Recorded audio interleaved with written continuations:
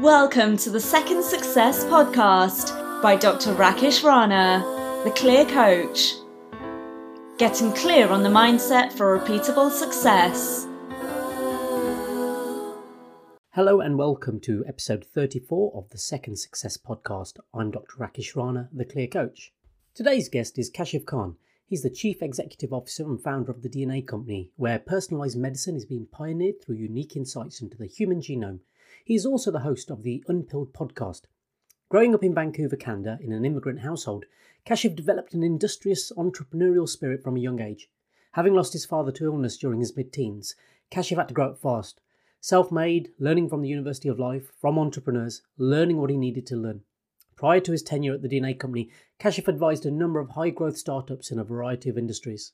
As Kashif dove into the field of functional genomics as the CEO of the DNA Company, it was revealed that his neural wiring was genetically designed to be entrepreneurial. However, his genes also revealed a particular sensitivity to pollutants. Now seeing his health from a new lens, Kashif dove further and started to see the genetic pathways that led to his own family's challenges and the opportunities to reverse chronic disease. His measure of success is not in dollars earned, but in lives improved. And in this podcast, he talks about what drives his innovation and creativity and going against the norms and breaking rules. So let's hear what he had to say in this conversation I was able to have with him recently. Hello and welcome to the Second Success Podcast. And today I have with me Kashif Khan, the CEO of the DNA Company. Kashif, thank you for joining me. It's great, man. All the way across we're in, what are we, like 7-8 hours from you? I don't even know how far it is anymore. Where are you? So first of all, I've got to understand where you are because you're a bit of a jet setter. Are you currently in Toronto? I'm in Toronto, yeah. So you'll be 5 hours behind me at the moment for me being in London. So we're 5 hours at the moment. So Okay, cool. I know. But it's a bit of a jet setter lifestyle. In fact, I should say, initially met 2 or 3 weeks back at the biohacking conference in Los Angeles. So that was a bit of a trip for me. 8 hours behind on a bit of an 11-hour flight. So a bit of a distance for you too. Yeah, no kidding. And speaking of jet setting, since you're on the topic, I went back to LA. I landed in Toronto, went home, and 4 days went back to LA. Wow. Because I went on this interview of Tom Bilyeu, Impact Theory. It's an amazing show. Yes. And so I had to go back for that. So anyways, my head was spinning after that one. I can imagine. It takes me a week to get over jet lag, so I can only imagine what you were going through. And I saw that on your social media, so that's something I'm going to be looking forward to. Impact Theory, Tom Bilyeu. I do enjoy his interviews and some of the work that he puts he's out. amazing. Okay. Yeah. But coming on to you, Kash, the reason I wanted to get you on was in a very short time. And when I say short time, I think you were on stage for about 20 minutes. Doing a Q&A with Dave Asprey at the Biohacking Conference, and then a very quick chat with you, you left a very indelible impression upon me as somebody that actually reminded me very much of myself and in how I like to treat people and how I want to be seen, really, and just as a very authentic person. So that's something I just got to say right now, that, you know, most people I've interviewed on my podcast I've known quite well. You I haven't, and yet I just feel I have this affinity towards you. You may not have the same towards me, obviously, but I just find that I had to have you on my podcast. Oh, thank you. That's nice to hear, because so there's this, avoiding getting jaded. It's very easy to get there, but there's also, success comes from being humble. If you're not mission driven, there's only so much you can do. If it's about money and fame and all these other things, you might get them, but you're not going to be happy. You'll be happy when you're working on your mission and you're actually making impact, and that requires being humble and amongst your peers, right? So yeah, how can I change that? So Kash, I mean, that's a realization maybe I got later in life, definitely. I guess that's probably not something that you grew up understanding or believing. Was it a chase for you at the beginning? See, I grew up extremely poor, let's just say that. So my dad, funny thing is, I lived in Vancouver, which was going through an economic explosion while I was growing up and going to school.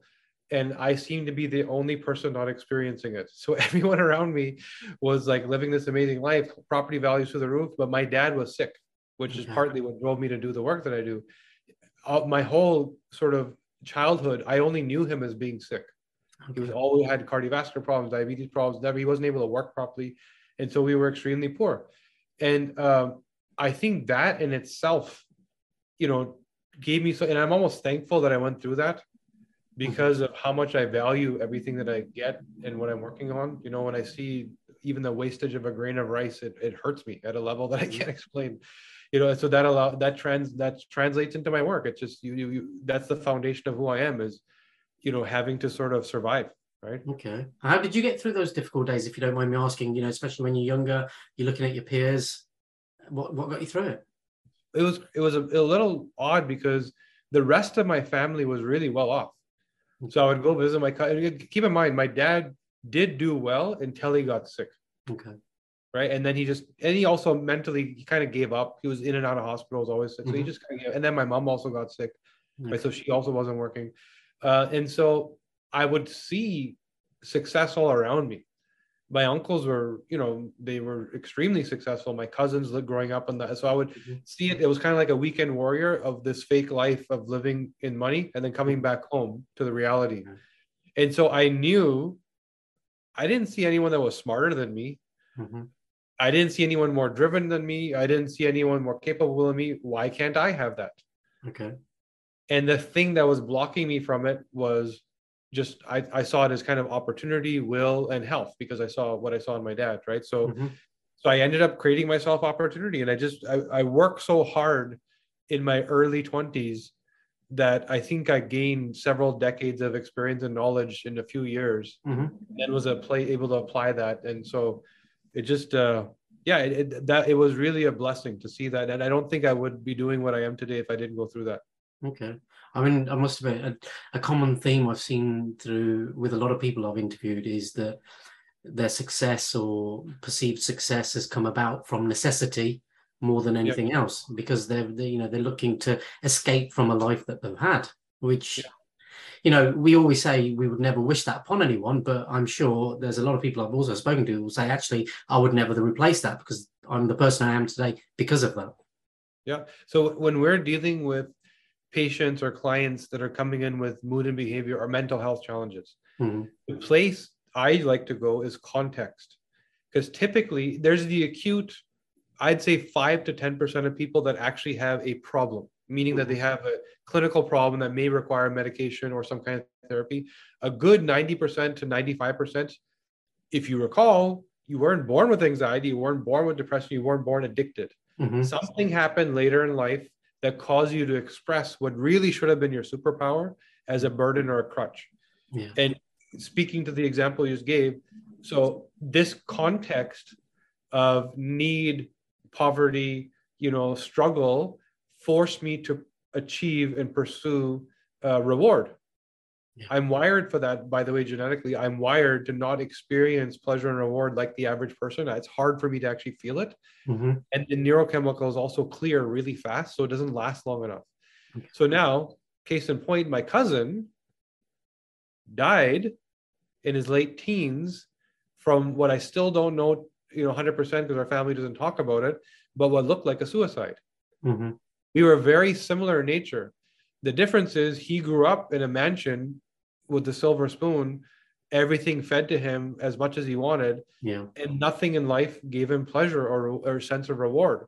And so you have three outcomes potentially. Is what I had was achievement, because this inability to feel pleasure or whatever drives you in that direction. So you start to find reward and you achieve, or addiction, because you go down the pleasure route, or depression, because you just don't do either and you just don't feel. So he was kind of a mix between addiction and pleasure, depression.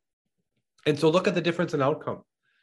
We were pretty much the same person, personality wise, we inherited the same sort of cognitive genes. Because of our context, I built companies. He literally is no longer with us. Wow, such a shame. In fact, it was only recently I was reading that hedonic pleasure can actually impact us at a cellular level. So that, as much as gratitude and the eudaimonic pleasure, this long-term happiness can actually be beneficial at a cellular level. This hedonic pleasure, as much as we may be getting this gratification in this instant, especially if you've got wealth at an early age, it can be detrimental because it can have that impact at a cellular level as well. So it's amazing information. Yeah, everything you do affects you at the cellular level, whether you believe it or not, right? And if you just think of something arousing, what happens? You get a little tingle, right? If you think of your favorite food, you might salivate a little bit. So don't deny that your thoughts change your biochemistry. Yeah. You know, of course. Every thought, everything you do, every action you take affects your hormones, your neurochemicals, your toxin levels, your antioxidative capacity. Everything is constantly responding to your thoughts, because your thoughts are that driver of all these functions. No, completely. Right? I've always said, people don't believe it, so it is mind over matter. A lot of issues, challenges can be resolved with mind over matter. I do firmly believe that actually it's our thinking, it's our outlook, and reframing. When I'm working with my clients, a lot of the things I work on is reframing our thinking and the language that we're using. So just an example, people say, they'll present problems to me. Straight away, I'll say, no, just stop using the word problem, use the word challenge.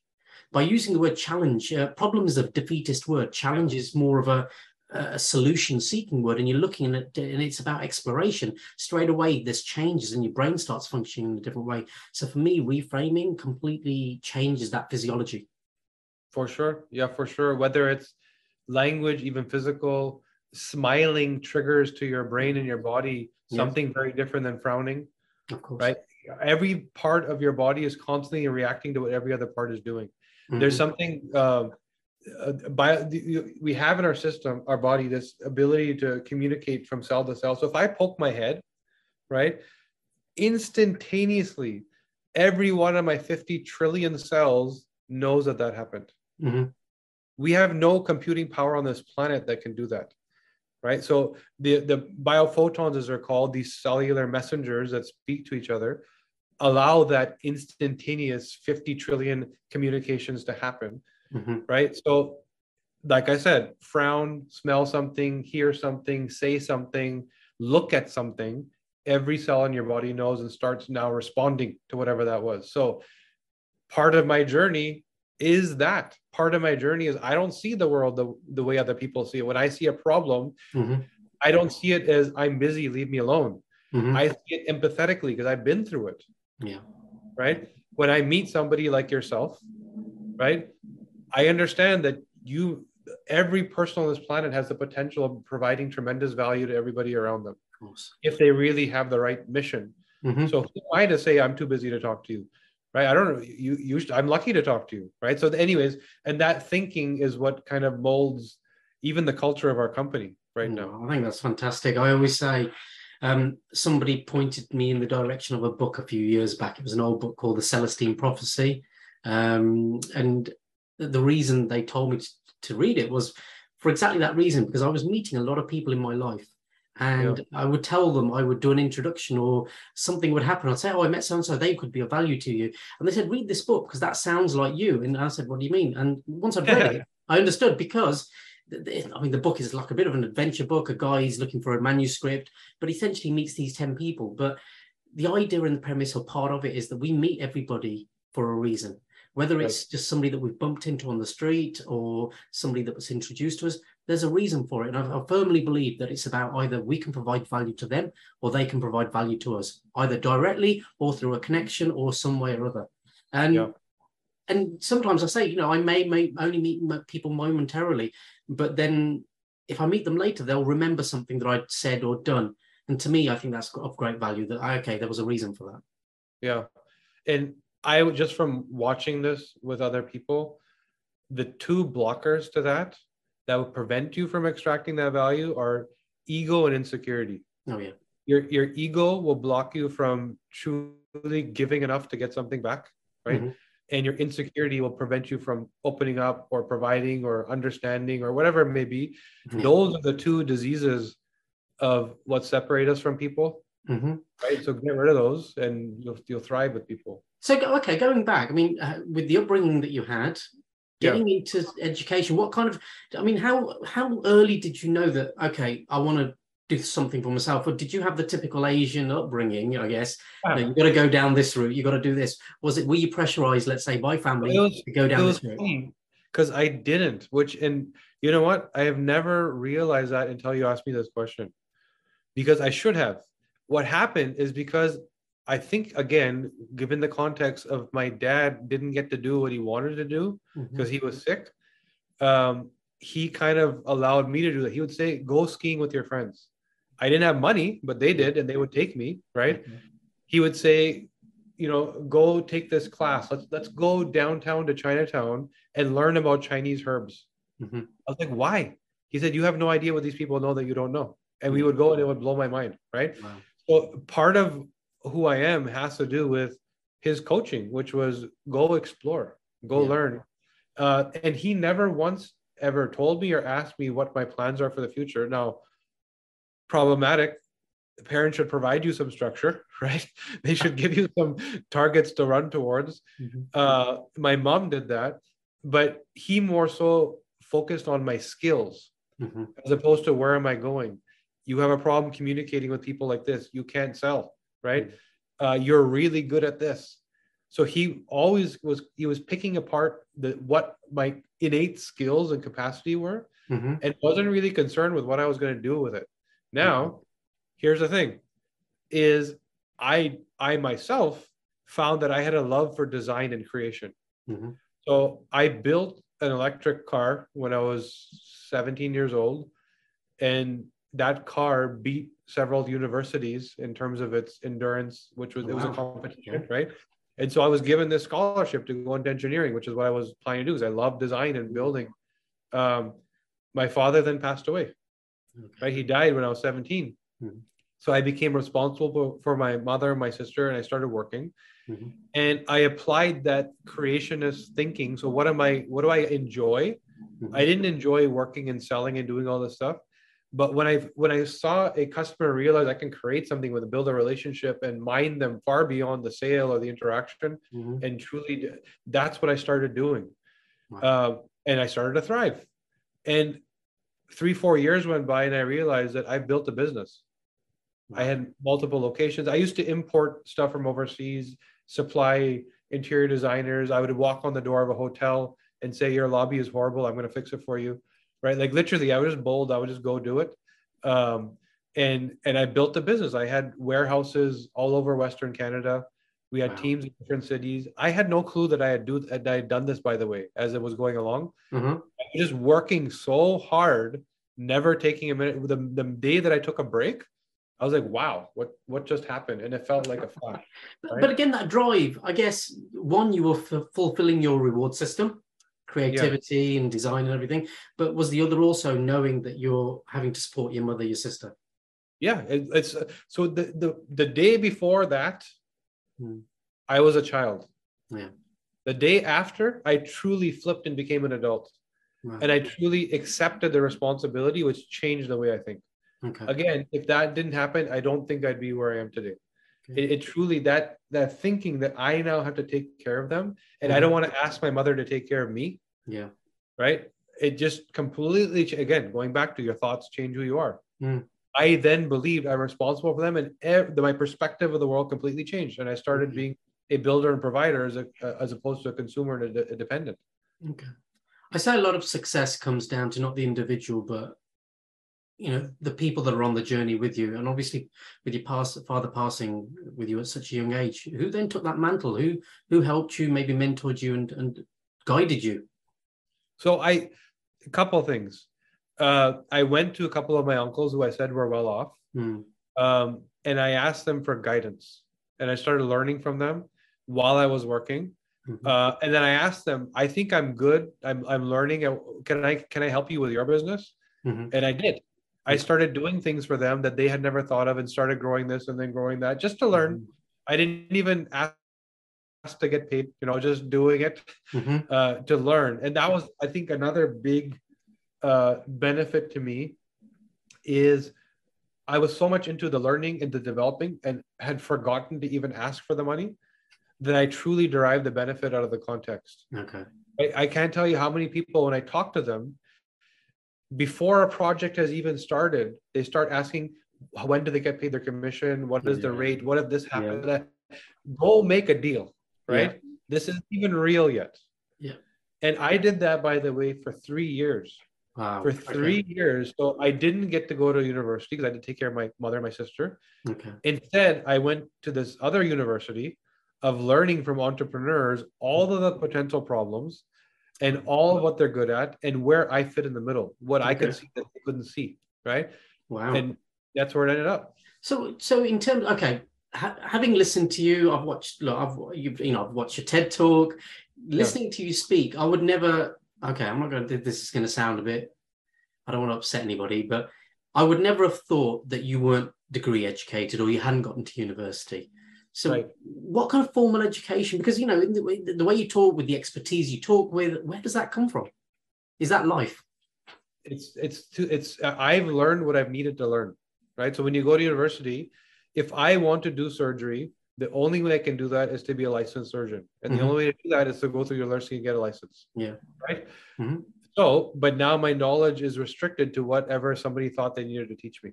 Yeah. If I want to solve a problem as an entrepreneur, I'm going to dig into exactly what I know needs to be learned for that problem. And this is what we did with the genetic business and why we are thriving in an area where clinicians don't believe it's even possible, because we don't think with their limited view, with the blinders on, right? We think as entrepreneurs, how to actually solve the problem blessed with, and we don't have the limitations of that's not the way it works. That's not what that's for. That siloed, you do your job is great if you're a professional, because it's a risk adverse modality. Of course. Right? Yes. At least we're not going to lose. At least this doctor's not going to screw up. Can't build something great without screwing up along the way. No, of course. No, of course. Exactly. If there's no risk, where's the reward? And so I took that risk, and I self-learned. So even in that first phase, I realized my father had told me that I don't have a skill of selling and speaking to people. So I went and read books. I read the sales books, and I learned the techniques scientifically. Right. But I learned what I needed to learn, not what some business degree professor thought may be beneficial, which I may never use. Right. I did the same thing in science. I did the same thing in marketing. I did the same thing in even speaking, even presenting. I worked with a Pulitzer Prize winning presenter to learn what does he do different than other people. So Kash, you strike me as a person that's going to go on and strive and thrive and achieve success. But like you said, you could have had somebody like your cousin, very similar. Yep. But what makes you, I love listening to you about, in terms of the DNA, we're built specifically, but it's also about the environment and everything. Yep. What makes you thrive and do this as opposed to somebody else? Because I know many people who would have been in a similar situation could give up, have a lot of mental health issues, actually fall back on just actually deal with benefits. Where's the difference come from? What do you think has been that big driving factor for you? Are you built differently?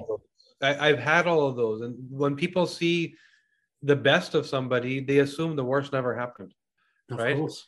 I've had depression. I've had illness. What drove me to what I do is I had 5 different doctors for 5 different problems giving me 5 different pills, and none of them could tell me why I was sick.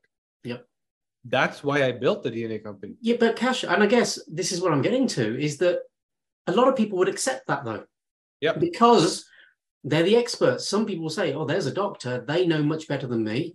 So what I guess I'm trying to get at is what pushed you to go against the grain of what people much better qualified than you were suggesting, no, this is the way you need to do it.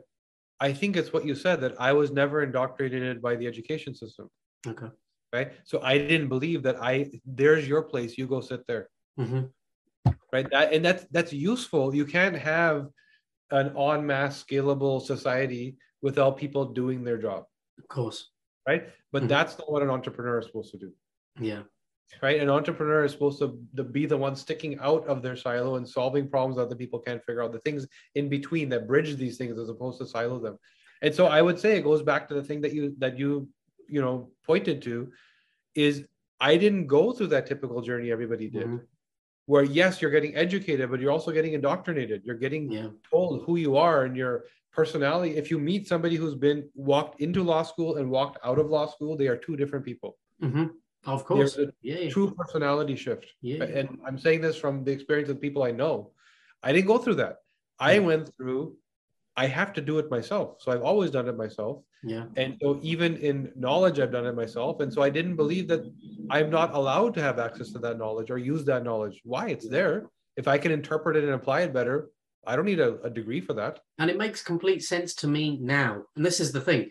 I've been through that. My journey's been published and stuff in the sense that I was in that indoctrinated way of thinking, and I did what I needed to do because I was the eldest son, typical Indian, Asian, growing up in the UK, that this is what, and that's what my life led up to, up until I guess I became a life coach about nearly 8 years ago, that my mindset completely shifted. And I've been very fortunate and privileged to be meeting people like you that have actually opened up my thinking so much. I mean, I think up until I'd finished my degrees, I thought, that's it.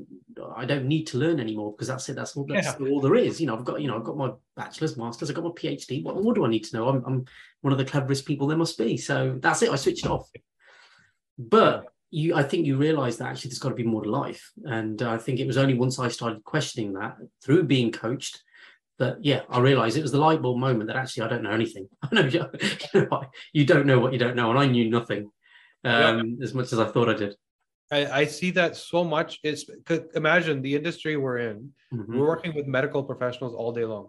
Yeah. Right. And I see so much, going back to what I said earlier about ego and insecurity. Those are like the two ingredients to make a doctor, right? Not at any fault of their own, because of how they're educated. Of course. You've been entitled with, you are the one that knows. They are lucky to talk to you, right? And if they come to you with some Uncle Google research or something, poo-poo on them, no good, right? Because it didn't go through the system. That is great in terms of safety and preventing somebody from hurting themselves. Yeah, it is horrible when it comes to innovation and learning new things, right? So it blocks innovation. And I would say that, in this work that we do, I can't tell you how many times I've said to a scientist, a clinician, that, wow, what you just said is amazing. What if we did this? And they say, it doesn't work that way. Yeah. That's the thing that I go try and do. Yeah. Exact thing that they say, that it's impossible. You can't do that. That when I know that they've been taught that you can't do that, I know that's the most valuable thing for me to do. Oh, brilliant. Right? And that's what I keep doing over and over and over again. So, okay, you've had a lot of success. You've grown companies. DNA, the DNA company right now, it's growing, and from my understanding, there was a lot of clinical trials, commercialized the product as such in terms of doing a DNA test. So, and I know briefly at the Biohacking Conference, I think a lot of people talked about different kinds of DNA tests. So, I'm going to switch tact for this right now, and just want you to explain, what is it the DNA Academy does? What is it? I guess this is your fruits of your labor. What all of this has brought you to now. What's it doing, and why is it different from other DNA tests that are out there? So everything you asked and we talked about kind of lays out the foundation for why we do what we do, which is we don't think like the genetic industry. Yeah. So what we think is me going through it as a patient and having to use genetics as a tool and being completely disappointed and underwhelmed and saying, you've just mined the most valuable and personal thing I have, but have told me almost nothing. Right? You told me, hey, you got an 80% chance of this, 60% chance of this. Good luck. What is that? What is the value in that? Yeah.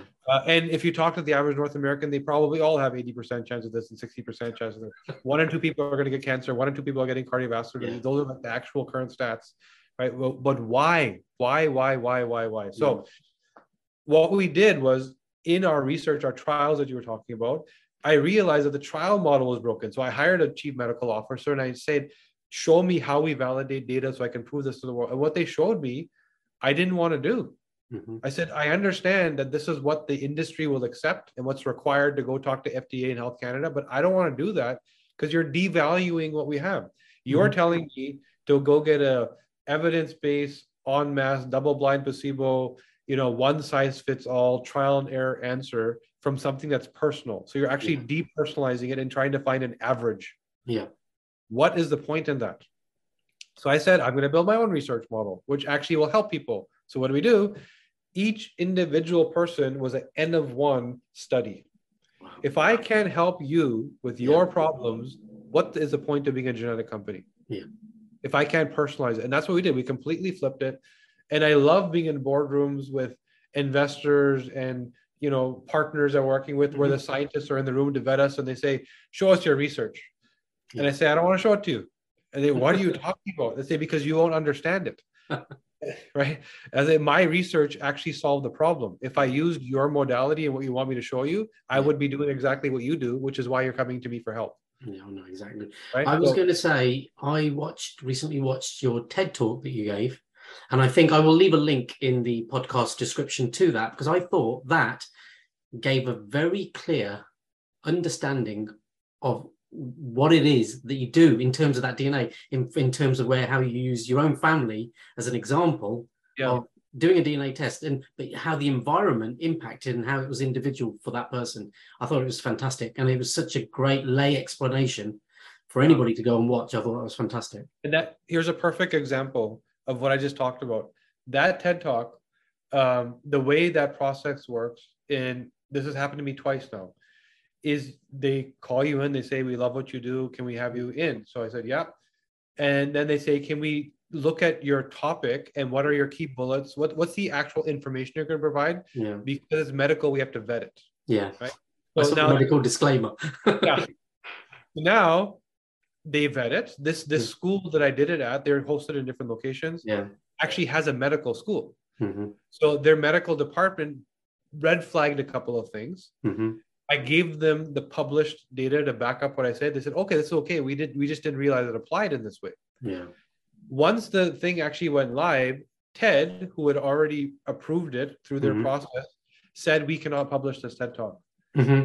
We said, what are you talking about? You already approved it. They said, yeah, those guys approved it. Then it went to some other department, and they said that you're talking about things that are not published. Yeah. I said, everything that I'm saying to support the thing, if I say something about eczema, I'm not saying anything that the things that I'm saying are published. I just interpreted it for this. Yeah. Right? So then they decided not to run it. Mm-hmm. Right. So exactly the same thing. It goes to some medical director who has never seen this in their textbook before, that is blocking innovation.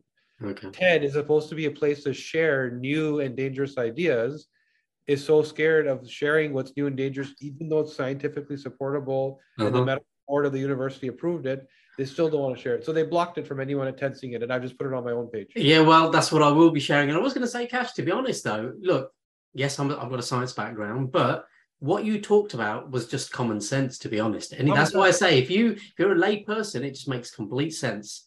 And, you know, for me, knowing that kind of knowledge, I know if I'd had that information at hand, I would have used it for family members, because I know that they would have benefited from it, especially to understand, well, what can we change? What little dial do we need to turn up or down, as you say, could impact somebody for the positive. I think that'd be fun, very good.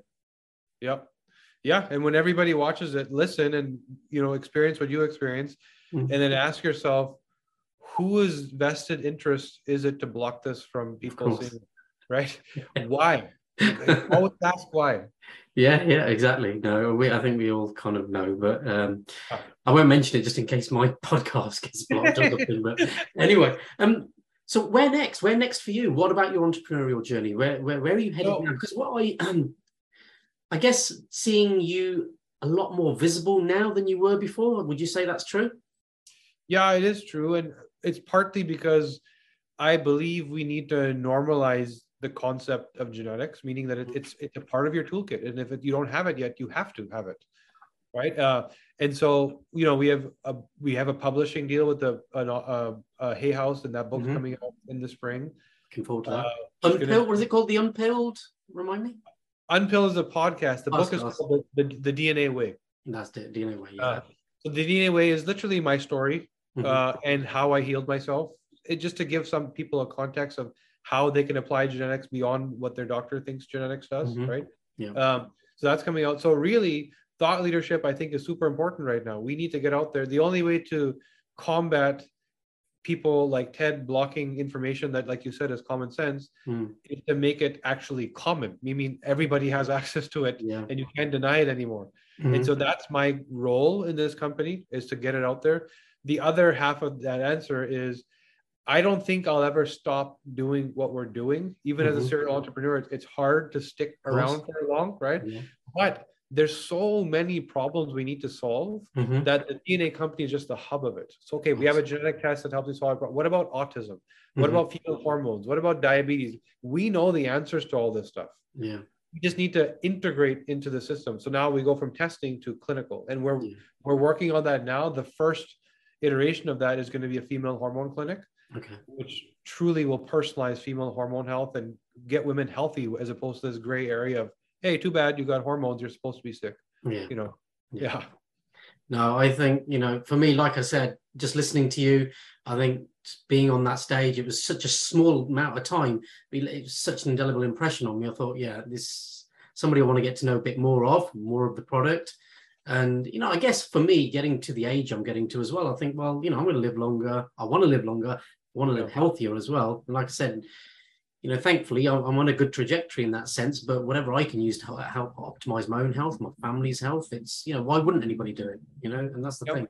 I don't want to be popping pills like I've seen my elderly family members doing. It's definitely not the way I want to live. And that, the interesting thing is that's truly optional.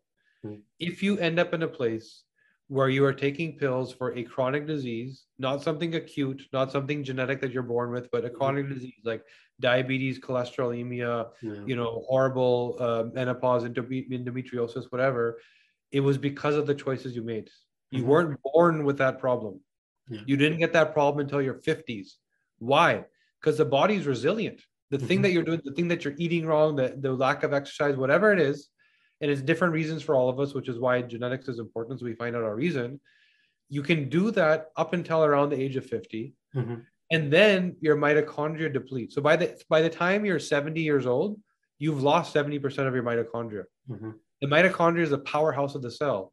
Your cells can't fight anymore by the time you're 50. Your hormone levels drop, right? Everything starts to age. The cells literally unravel. The DNA unravels. And then outwardly, you can see hair turns white, skin starts to sag. That's the result.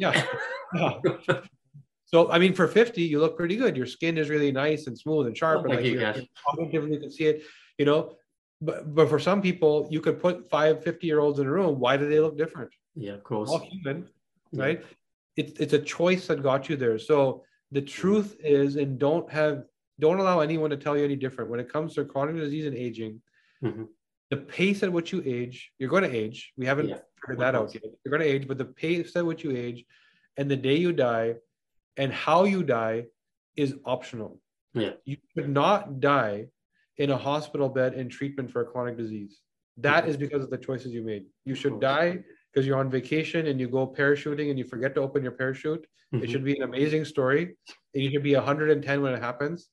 And you should be riding a bicycle up Mount Kilimanjaro right before that airplane, right? Because that is what human potential is. Of course. Do you know what? And that's success. I mean, we talk about success. You talked about seeing your uncles, success, but really, you equate that with wealth. Everybody can equate success to all sorts of things. Me personally, it is now. Before it was about happiness and being joyful, which I maintain. But now success for me is maintaining that into a longer life and making sure my family are also with me, on that journey.